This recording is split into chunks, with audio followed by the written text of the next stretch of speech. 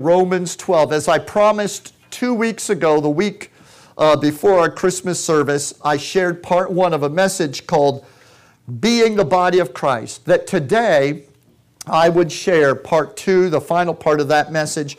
And yes, this message is designed as a preparation, a focus, if you will, going into our fast and into this new year. And I believe that in this word, both spoken on December 16th, the first part, and the one today, you will hear things that will help you lay out your faith charter as you chart your course, hallelujah, with the leadership of the Holy Spirit into 2019. Whatever we plan, whatever we kind of vision or dream we have for ourselves, they all need to fall within the parameters of God's vision, God's Word. And God's will for all of us, no matter what the individual elements of our purposes might be, is to be the body of Christ. Every single one of us are members of the body of Christ. So, the last time I was in this pulpit with this message, I read the first 8 verses and we went over them, Romans 12, 1 through 8. And you know, they began with, present your body a living sacrifice, wholly acceptable unto God, which is your reasonable and spiritual form of worship. Be not conformed to this world, but be transformed by the renewing of your mind. So we talked about how that the Lord has a life of transformation for us. And the renewed mind is one that is renewed around the concept of being the body of Christ. If you will, that's the frame for the tent, or that's the bones over which the skin forms of a renewed, transformed life, is that all of us think and identify as members of the body of Christ. The second half of this chapter, which I'm going to read this morning and just make some brief comments on, has to do not just with identifying with the body of Christ as a member of the body of Christ, but what does that look like?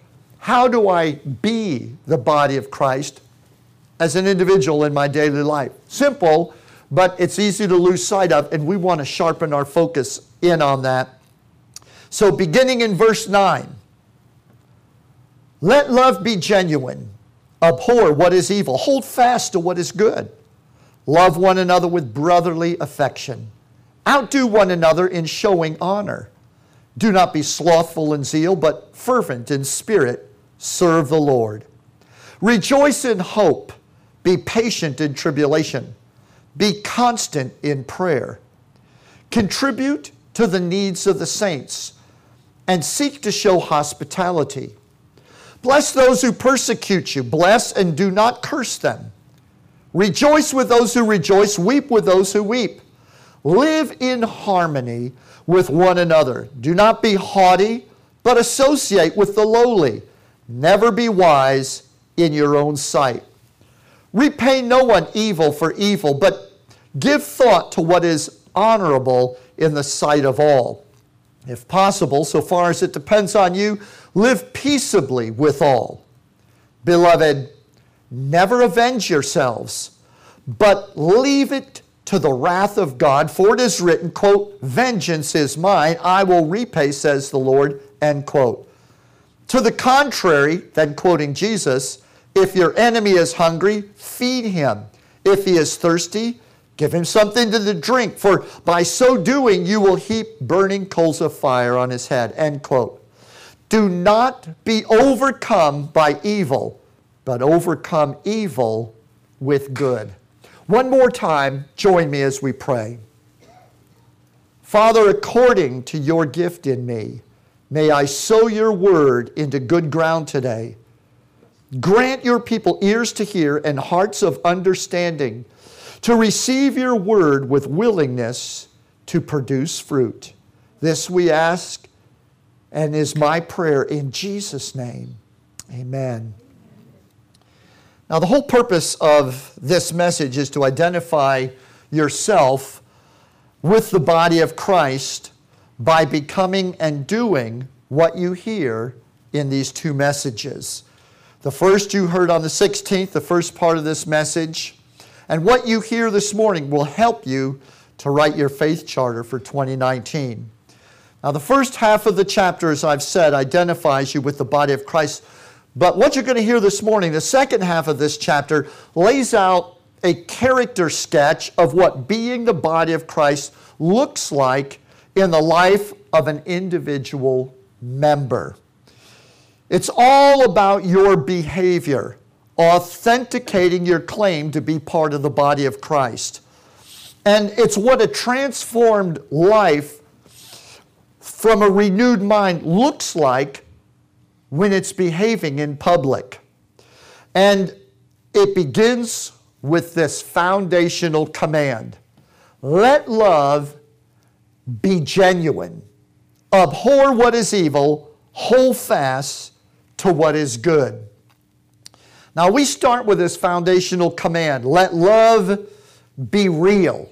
That would be, I think, that would be the best way to translate that. In the King James it says, let love be without dissimulation. Most of us don't know what dissimulation means.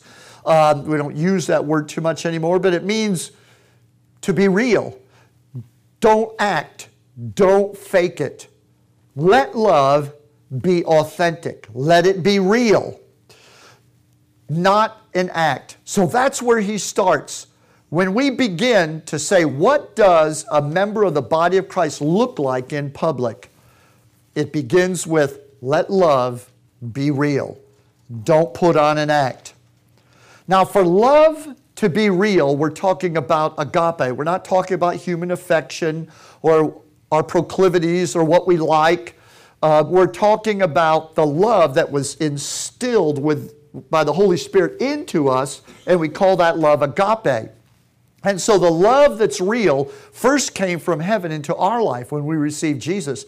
And that love has taught us how to love. That love put love in our heart so that we can keep love real. Can you say amen? So for love to be real, it has to start with love for God and love for His Word. The best way I can tell you to have real love and to keep your love real is to be in love with Jesus, to go to Him, because He is the love of God made manifest. For God so loved the world, He gave. So if you want that love that God gave, it's Jesus and it's in Him. Praise the Lord. Modern culture has a problem with agape, because agape says, hate what is evil, but cling to what is good. Modern love says abhor, disdain, push back, push away from evil while clinging and holding fast to what is good. So modern culture and the concept that modern culture has of love has a problem with the love of God, because if you classify any behavior today as being evil versus good, then by today's social standards and the standards of culture today, you're not only in violation of love, you're a hater. So for anybody to deem any form of any behavior to be wrong makes you a hater in the eyes of the world. So how do you fulfill this command to keep love real, abhor what is evil, and cling to what is good? The way to do it and stay effective in the world as a witness for Jesus Christ so that people can receive the love of God through you is to not hate what's evil in other people, but to hate the evil that's trying to touch your life. Hate the evil that you see trying to rise up within yourself. That's the evil that you need to have a personal feeling about. Can you say amen? And let the evil out there in the world take care of itself. And the whole time you do it, the Bible doesn't say believe in what's good. The Bible doesn't say admire what's good.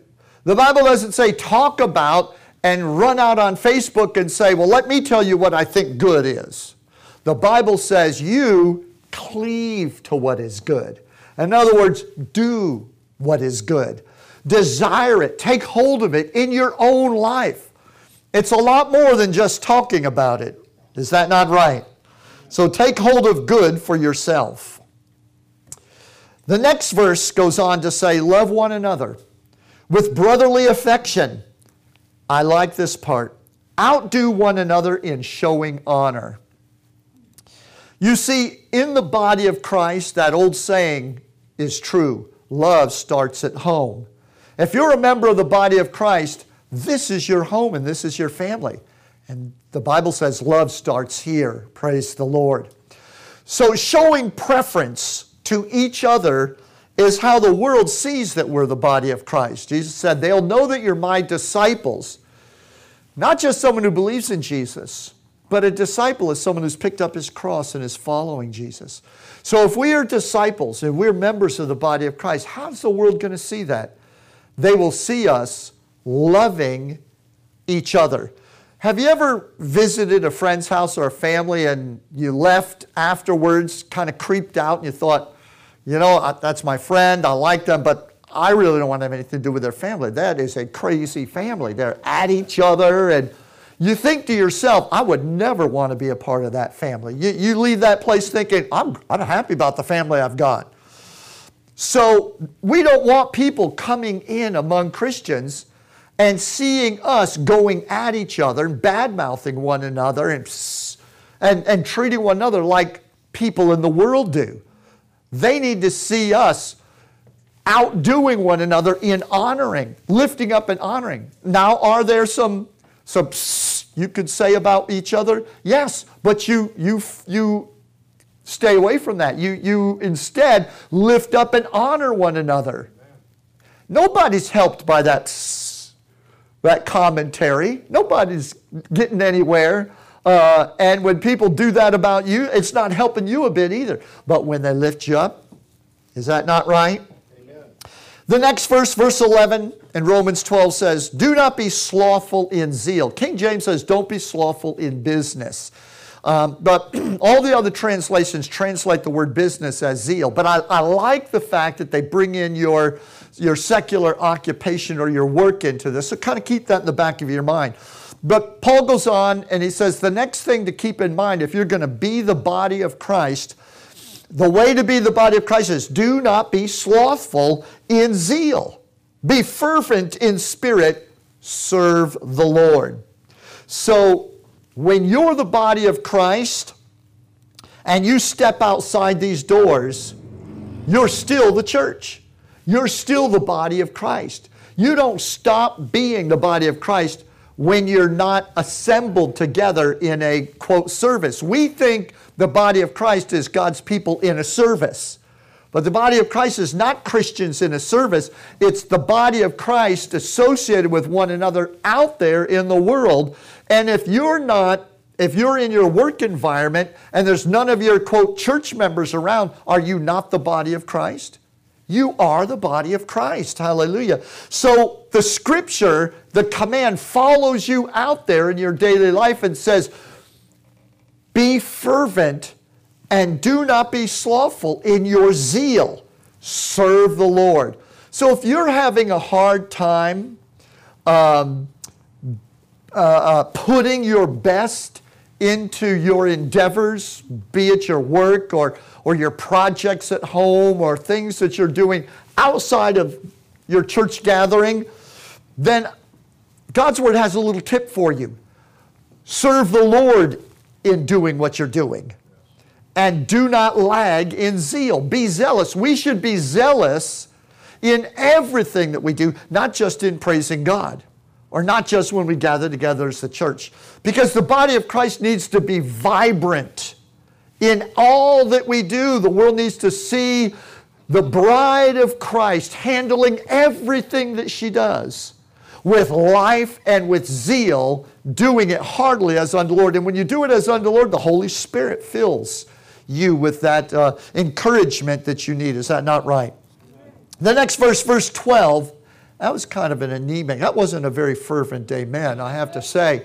We're talking about not lagging in zeal and being fervent. That was kind of weak. I'm going to give you another chance. Is that not right? Yes. That's a little better, praise the Lord. All right, verse 12 says, rejoice in hope. Be patient in tribulation.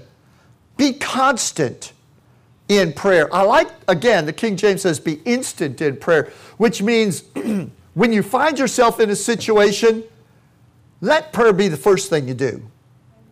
Don't wait till the ship's already 3/4 of the way upside down and going down. Then say, somebody better pray. The Bible says be instant in prayer. When you see the iceberg, pray. Don't wait until the thing has knocked you off your course. So this one covers how the body of Christ deals with trials. So this is how you as a member of the body of Christ should deal with any trials that you go through. Don't get stuck in your troubles and tribulations. You're going to have troubles and you're going to go through tribulations. But the plan of God is for you to pass through them, not to get stuck in them. So fix your prayers and your hope on the deliverance that you know is yours according to the blood covenant. You know that God has promised to deliver you out of all trouble. And so as you go through tribulation and troubles, set your eye beyond those troubles that you go through and be instant in prayer. Rejoice. Say, this is so miserable. How do you expect me to rejoice? Well, if all you're doing is looking at the wind of the waves and calibrating how bad the circumstances are, I don't expect you to rejoice. But if you look beyond them and you see Jesus, who is standing on the waves and beckoning you to come, then you can rejoice because you know that deliverance is yours. Can you say amen? Verse 13. Contribute to the needs of the saints and seek to show hospitality. I thought about this. Contribute to the needs of the saints and seek to show hospitality. And I thought if I could just quantify that, I believe that what the Lord is saying, relate to the body of Christ as your extended family. Think about the body of Christ that the Lord has put you in as your extended family. How would you respond to your family if they were in need or in trouble? That's the mindset, the mentality that God wants us to have. And so the scripture says, contribute to the needs of the saints. And then, as an ambassador of the body of Christ, because when you go outside of the circle of fellowship, if you will, and you're out there in the world, the scripture says you're an ambassador of not only Christ, you're an ambassador of the whole of Jesus Christ. So it's not just the head, but of the body of Christ. And if more Christians would include their concept of being an ambassador of Christ, to take in the reality that they're an ambassador of the church of Jesus Christ, or of what we call the body of Christ, and not just of the person of Jesus, we would act differently when we are in public.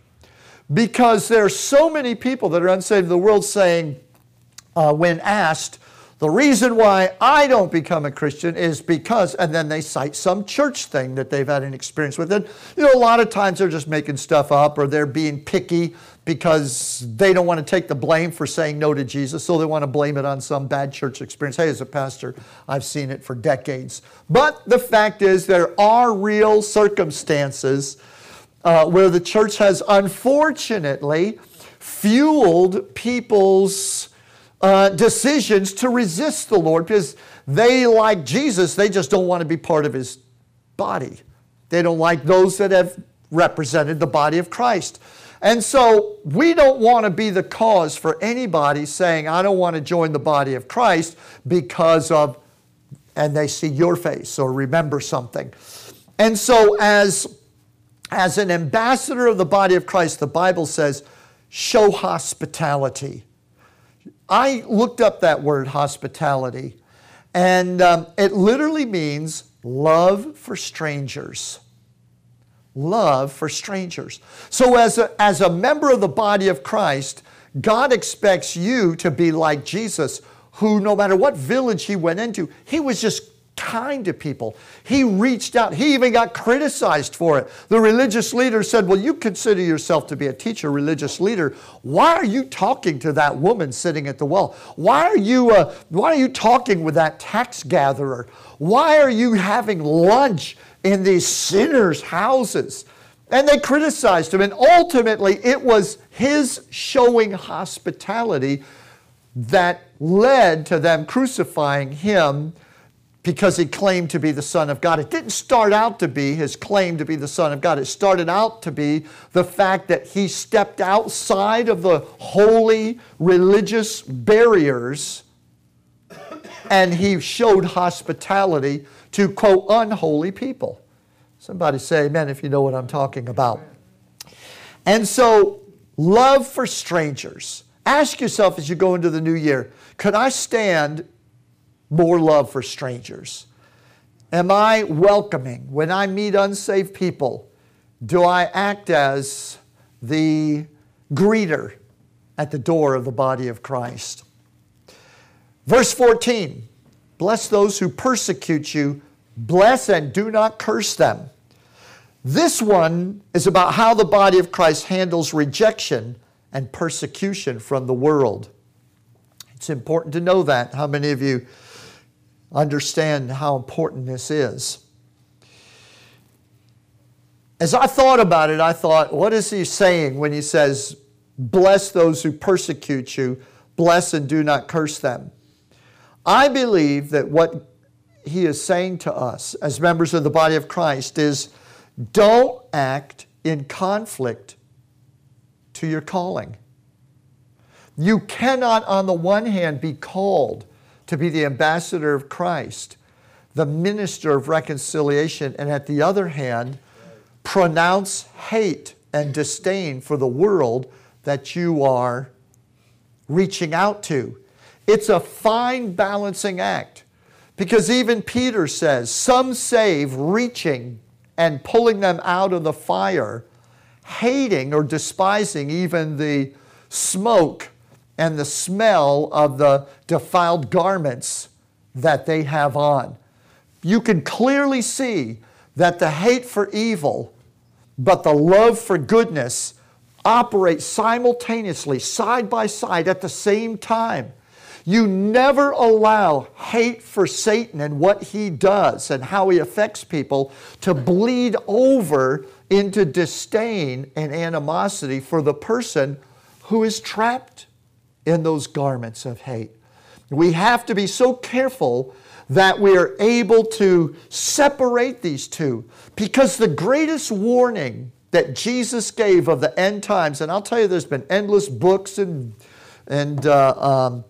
courses taught about eschatology and the signs of the end, and everybody's got their rulers out and calendars and checking all the signs. But the one that I never hear mentioned is the one that I think Jesus said was the number one of all in Matthew 24, when he said, because iniquity abounds, the love of the many will wax cold. The greatest sign of all is that those who have agape, because when he said the love of many will wax cold, he used the word agape. No unsaved person has agape.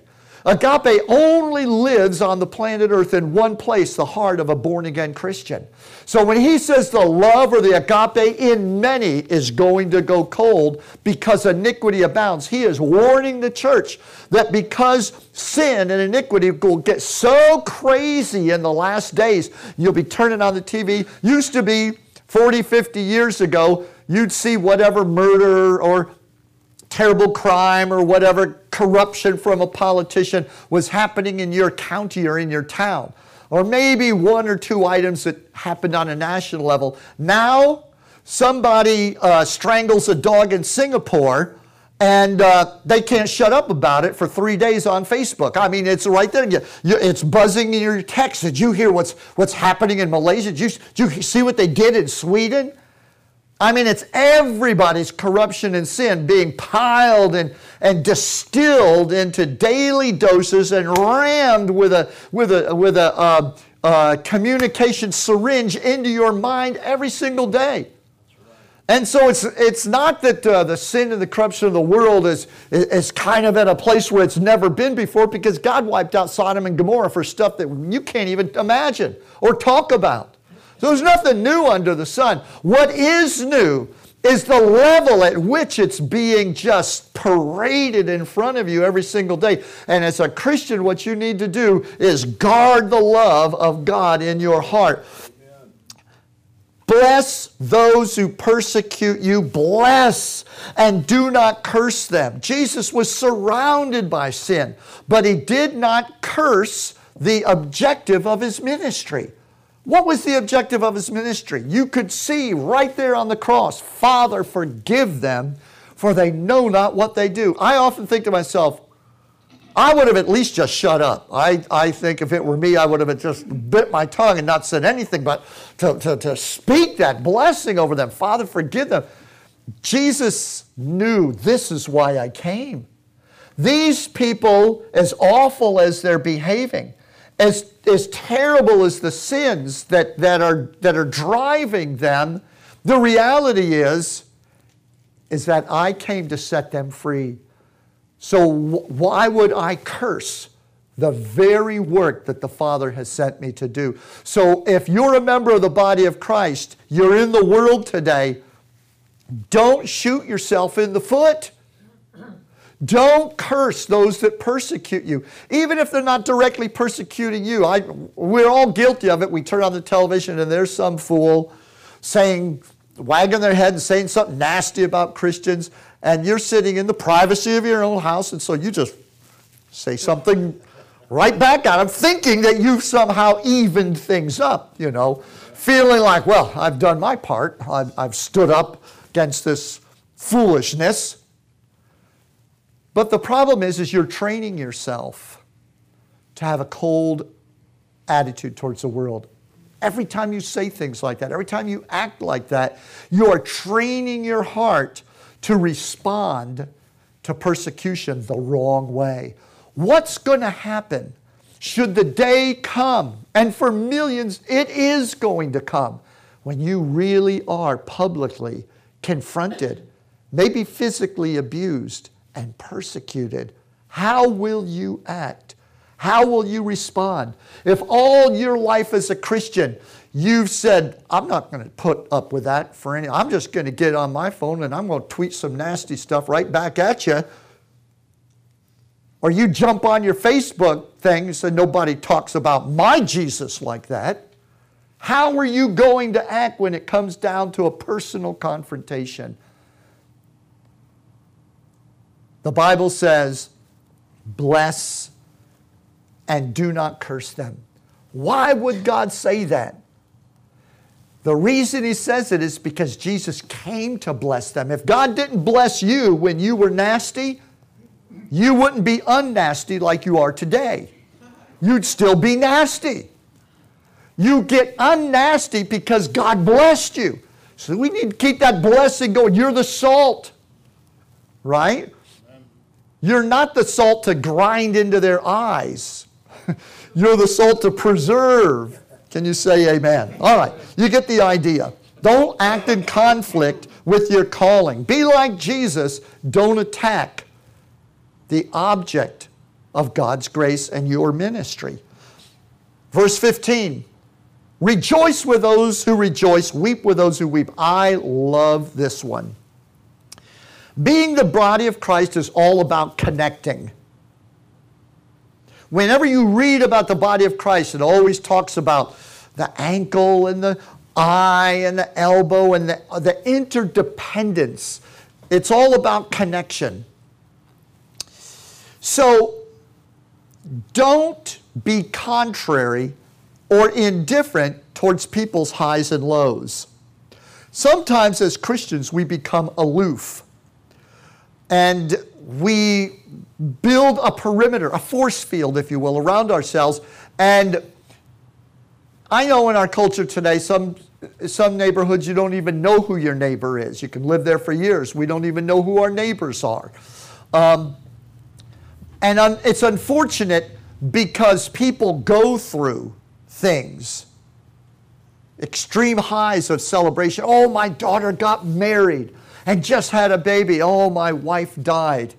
And we are used to cutting ourselves off from people and not responding to things like that.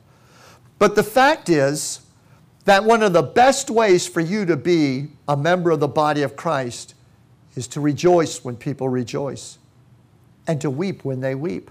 Connect with people, especially at their most vulnerable highs and their lows. That's what Jesus does. So, you know, if you want to earn the right to wear that WWJD, weep with those that weep, rejoice with those that rejoice. Verse 16, live in harmony with one another. Do not be haughty, but associate with the lowly. Never be wise in your own sight. Now that last one, never be wise in your own sight. Now does that mean that if you're wise, you should think you're dumb or ignorant? No, what he's really saying is all about living harmoniously with other people. Don't be haughty. Associate with the lowly. Never be wise in your own sight. When you put all of it together, he's basically saying never outclass or disassociate others because of your view of yourself. You know, Jesus, who is the door into the body of Christ, is accessible to all people. He's the size that fits everybody. He's accommodating in the love of God to all people. All people feel welcome at the door of Jesus Christ. Never let how you view yourself become a reason to push others away or to not affiliate or associate with people because you think that they're beneath you or they're beyond you. Win your estimation of yourself. Now, you might be a brilliant person, and you might just know how brilliant you really are. But when knowing how smart you are becomes a problem in associating with others, that knowledge needs to be reworked in the presence of God. It's wonderful to know what skills and abilities you are and God has put within you. I don't believe God wants us walking around thinking less of ourselves than what He has put in us. We should think, as God has dealt to each of us, the measure of faith. But when we think of ourselves, we should always think of others better than we think of ourselves. And I think perhaps in our culture, this is the one thing that we have to really work at overcoming. Is everybody is trying in the world, trying so hard to find happiness by asserting themselves. And if you listen to Christian music today, when I compare Christian music today with Christian music maybe 30, 40 years ago or more, I've noticed that the focus, the central focus of Christian music has shifted just a little bit. And it shifted from being about how wonderful Jesus is, period, dot, end of sentence, to how wonderful He is because of how He makes me feel. And the central theme of a lot of Christian writing and a lot of Christian music today has been moved. The needle's been moved and the focus has been moved to God is awesome because He makes me feel awesome. And sometimes I listen to those songs on the radio and I think to myself, well, my God, if you ever woke up one morning and you let your terrible, how you feel and everything, oh, I don't feel Jesus anymore, did He all of a sudden disappear? Is He no longer any of those wonderful things? You see, God is good because He's good. He's worthy because He's worthy. It doesn't really matter how you or I feel about it. He's wonderful because He's Mr. Wonderful. Can you say amen? Hallelujah. And that's how we should be about ourselves. It's good to know who you are and be confident in those things, but be lowly in your mind. Learn about Jesus. Jesus was lowly. His burden was easy, His yoke was easy, His burden was light.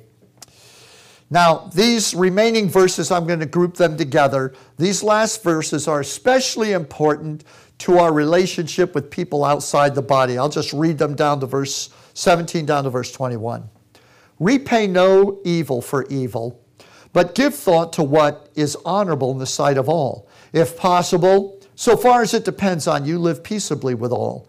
Beloved, never avenge yourself, but leave it to the wrath of God, for it is written, vengeance is mine, I will repay, says the Lord. To the contrary, if your enemy is hungry, feed him. If he's thirsty, give him something to drink. For if by doing so you will heap burning coals on his head, do not be overcome by evil, but overcome evil with good. These last verses put together basically show the body of Christ as the salt of the earth, the light and the salt of the earth. And we are here to impart God's goodness into a world that is rotting with sin. And so our job is to be the impartation of goodness. The last thing you and I should ever be accused of as a Christian is contributing to the evil in the world. In any form of our behavior, our speech, we should not be adding to the weight of evil. Instead, we should be countering it with grace and with the goodness of God. You know, the question to ask is, of myself, of all of us, is there enough of God's goodness working, functioning, and operating in me that when I face tribulation and when I face evil, I will be delivered? And I'll not only be delivered by myself, but I'll bring some people along with me. Do not be overcome by evil, but overcome evil with good. I think sometimes the reason why Christians are not seeing themselves overcoming is because they don't allow enough of God's goodness to actually dominate the way they think, the way they talk, and the way they act. I'm sorry to have to bring you that. No, I'm not.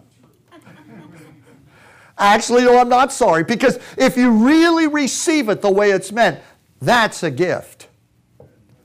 That's a gift. Think about it. You overcome evil with what is good. If you're not overcoming, the answer isn't to bear down more on the problem. The answer may be is open your life to more of God's goodness. Are you getting the goodness of His Word daily into your mind and your thinking? Do you get up every morning and the first thing that just grabs you is all the frustrations of the day as you give yourself to those things? By the end of the day, it's no wonder that you're grouchy or frustrated, angry, and having to repent for all that cursing you did, or the attitude or how you reamed somebody out, or the missed opportunities to be a blessing. You see, every day, God has assignments for you and I, assignments to do good. But you need to get with the one who is good, capital G. Let His goodness change the way you think. Unload those burdens in prayer. Let His goodness fill you. Then you can find out, is there enough goodness of God working in me? Because goodness is what overcomes evil. Nick Champlin cannot overcome evil. That's why I became a Christian. And to this day, after decades, I can honestly say Nick Champlin's no better at overcoming evil. But the goodness of God, if I let it work in me, does a great job of overcoming evil. And you know that's true in you too. Can you say amen? I want to close with this thought and we're going to pray. I want to share this in a separate message at some point, but how many of you remember the book that came out by Bruce Wilkinson a number of years ago called The Prayer of Jabez? Anybody ever hear that? The Prayer of Jabez? The Prayer of Jabez, I mean, it took off. Millions of Christians read it. They were all excited. It's based on 2 short verses in 1 Chronicles. And Jabez called on the God of Israel, saying, "Oh, that you would bless me indeed and enlarge my territory, that your hand would be with me, and that you would keep me from evil, that I might not cause pain." So God granted him what he requested. You know, there's a section of that verse, verse 9, disappeared. And I'm sorry, but I have it by memory in my head. I read verse 10. Verse 9 says, Jabez was more honorable than his brethren, For when he was born, his mother named him Jabez, saying, he caused me pain. And then it picks up and says, and Jabez called on the God of Israel and said, Lord, enlarge me and expand me. When I looked at this the other day, it just grabbed me because I realized I had always thought, I think along with millions of other people who read the book, The Prayer of Jabez, this is all about God enlarging you and prospering you and expanding you. Oh, Lord, that you would enlarge my place and expand me. And so naturally, a lot of people were really attracted to that teaching, the prayer of Jabez. Lord, make me bigger, make me greater. But the fact is that the scripture about Jabez says when he was born, he caused his mother great pain. And so she named him Jabez, pain bringer, or he's a pain in the neck, or you think of some of these other things. He causes hurt. Well, if we're honest, all of us cause hurt and pain in one way or another. When Jabez went before God, he knew that the devil had put a curse on his life even at his birth. His mother named him pain bringer. And instead of praying the way 90% of people pray when they are ostracized or people don't like them because they cause discomfort or pain, most people pray, and the way they pray is, Lord, send people to me that get me. Send me people who will like me for the way I am. I need people to love me with God's love. God loves me the way I am. Well, no, God can't stand the way you are. But He loves you anyway. But He can't stand that pain-bringing part of you. But He sees a better person in you. So most people pray, Lord, put me in a church where they'll accept me the way I am.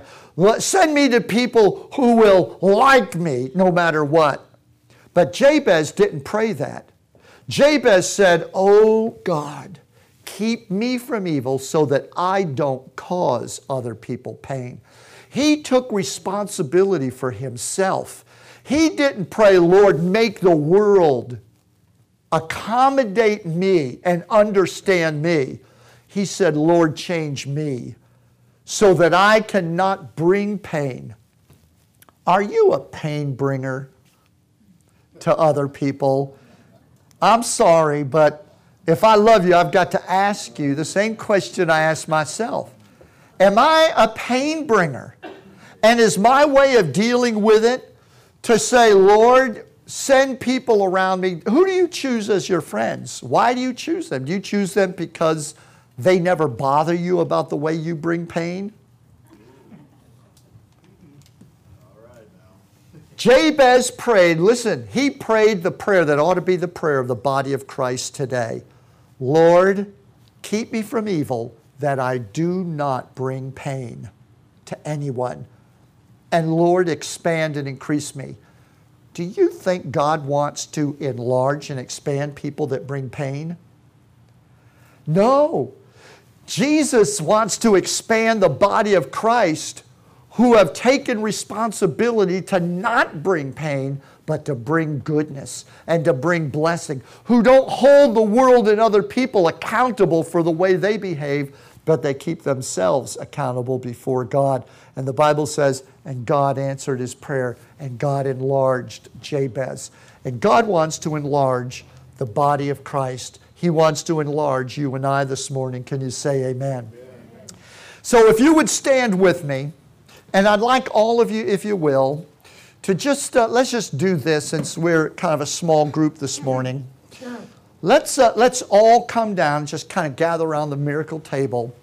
In a few days as we begin our fast or whatever, and by the way, if I hadn't mentioned it, the fast that we're going into is absolutely, everybody is free to do what they feel led of the Lord to do in terms of fasting. It's between you and